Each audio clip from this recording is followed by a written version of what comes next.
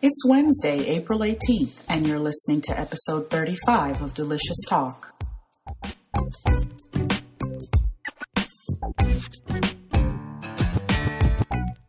So hi, this is Nadine. This is Anika. And we are here to chat about Titanic being released in 3D. Real D, 3D. How cool is that? Well, it wasn't that cool. What? It wasn't. I saw. Come on. Look, I was like 21 when Titanic first came out, and saw it about 9 or 10 times in the theater. Yeah, you are correct, because I remember. You know how I remember Titanic? I vividly. It's just so ironic when you hear that song. You remember where you were. Yes. I remember I had just had my daughter. No, as she was a toddler, and I had started dating again. My date had took me on a date to see Titanic.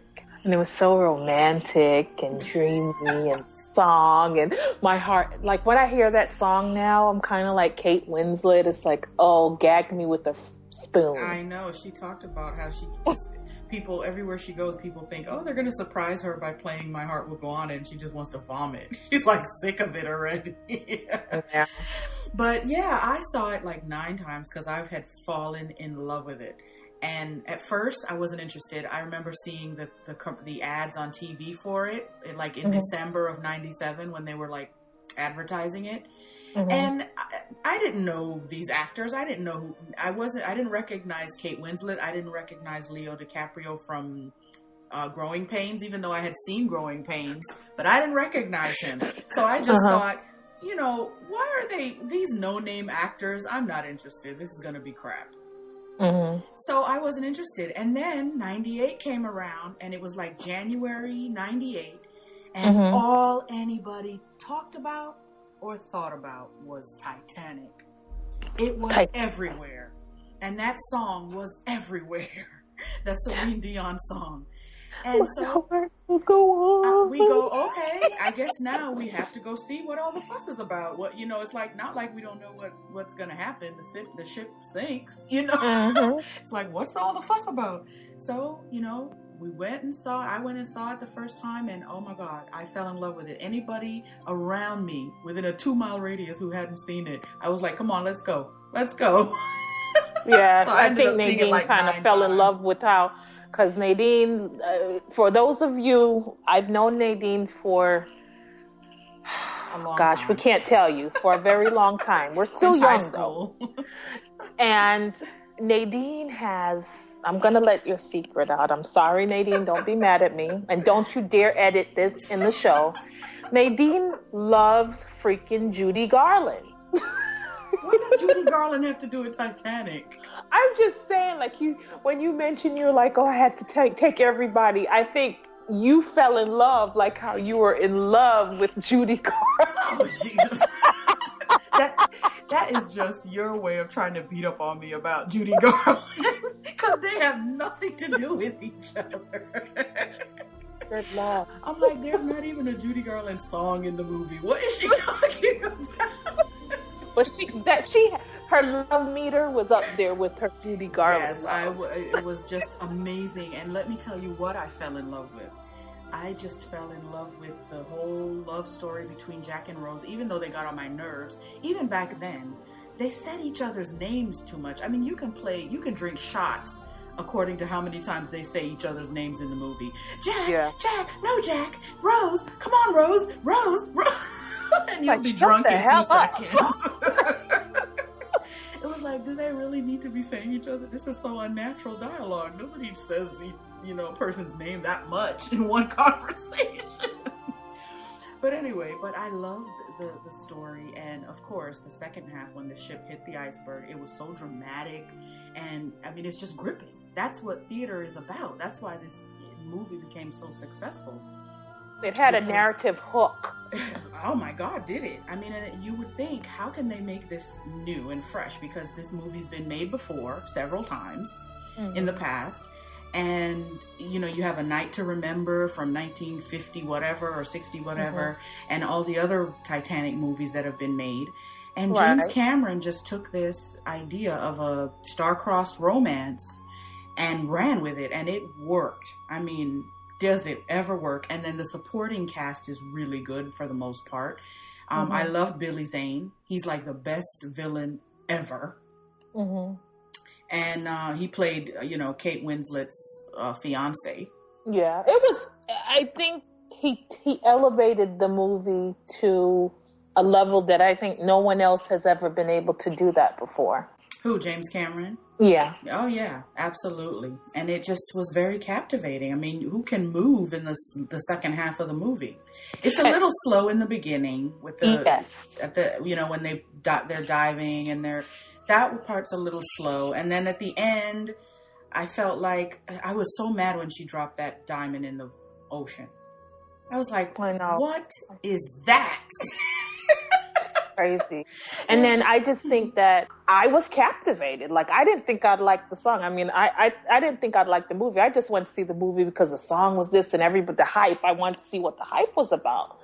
And the movie was exceptionally long. Yes, but you were still like 3.5 hours or something. Yeah, but you sat there and you really enjoyed the movie. It didn't feel that long. No. And for me, one of the most captivating scenes, I don't know how recently you've seen it, but I just saw it, seeing it in 3D.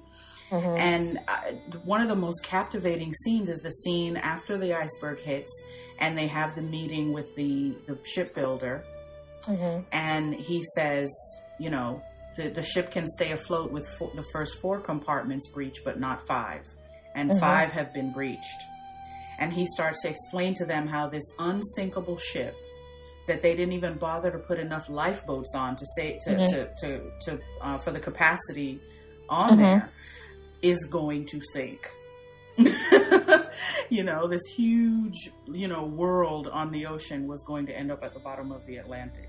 It was just, wow, you could hear a pin drop in the theater in that scene. But I think there was a sense of calm also when the ship started to sink. I think once people pretty much accepted the fact that it was over, you could kind of see a sense of calm, a sense of resignation. Yeah, exactly.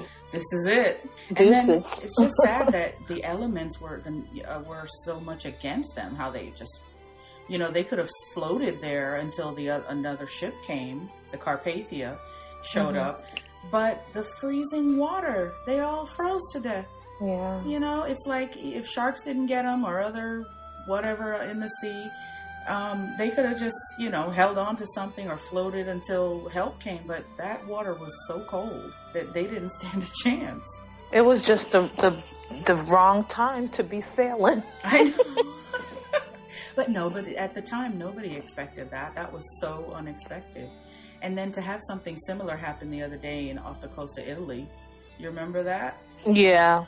Spooky. Very spooky. And ironic that that's when they started to re-release Titanic. The Titanic. But it's weird because that incident in Italy, off the coast of Italy, happened almost 100 years to the day of the actual Titanic sinking. It's really spooky that it would wait until the Titanic sank in 1912, April, and that thing happened like in February or February of this year, which this is the 100th year.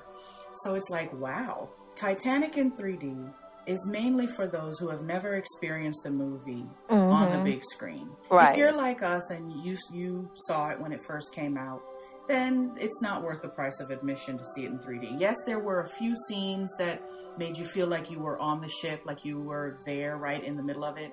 The 3D did kind of bring you closer, but not enough to wow for it you to be to worth spend it. Yeah. $16. No, exactly. And I would say I don't regret going to see it because it's Titanic and it's a great film, notwithstanding its flaws.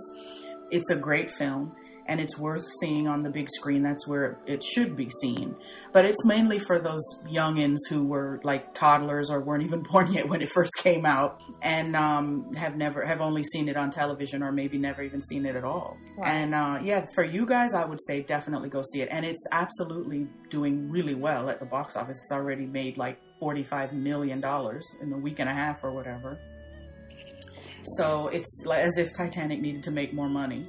Exactly. It's made like $2 billion. But yeah, all in all, Titanic, love it. Love Kate Winslet, love Leonardo DiCaprio. This movie really launched their careers. Yep. How many snaps would you give it? You give it 4 snaps? I would give Titanic 4 out of 4 snaps. Oh, absolutely. Okay. I give it 3.5. Well, I gotta give it 4 because I think, very few movies can do what that movie does. Be 3.5 hours long, unapologetically long, and hold your attention. And even when it comes on TV, and if you're channel surfing and you see it, you stop and watch it. Kate Winslet, to me, in this movie, was so beautiful. Yes. Gorgeous. So eloquent, so pretty. She was gorgeous, and she did a pretty decent American accent. Yeah. It wasn't perfect, but it was pretty good.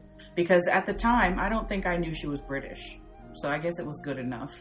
Yeah. But she also didn't sound like a gal from Philadelphia. Like in the movie, she was saying, they're from Philadelphia. And she didn't sound that American to me. She did sound European. Yeah. But I think she did a pretty decent job with it. Leo DiCaprio did a really good job as Jack. Mm-hmm. And yeah, it's a good movie, worth the price of admission. I agree. If you've never seen it in theater, go see Titanic in 3D. Yeah, for all you youngins. Yes. All right, guys. See you next time. All righty. Bye. Bye.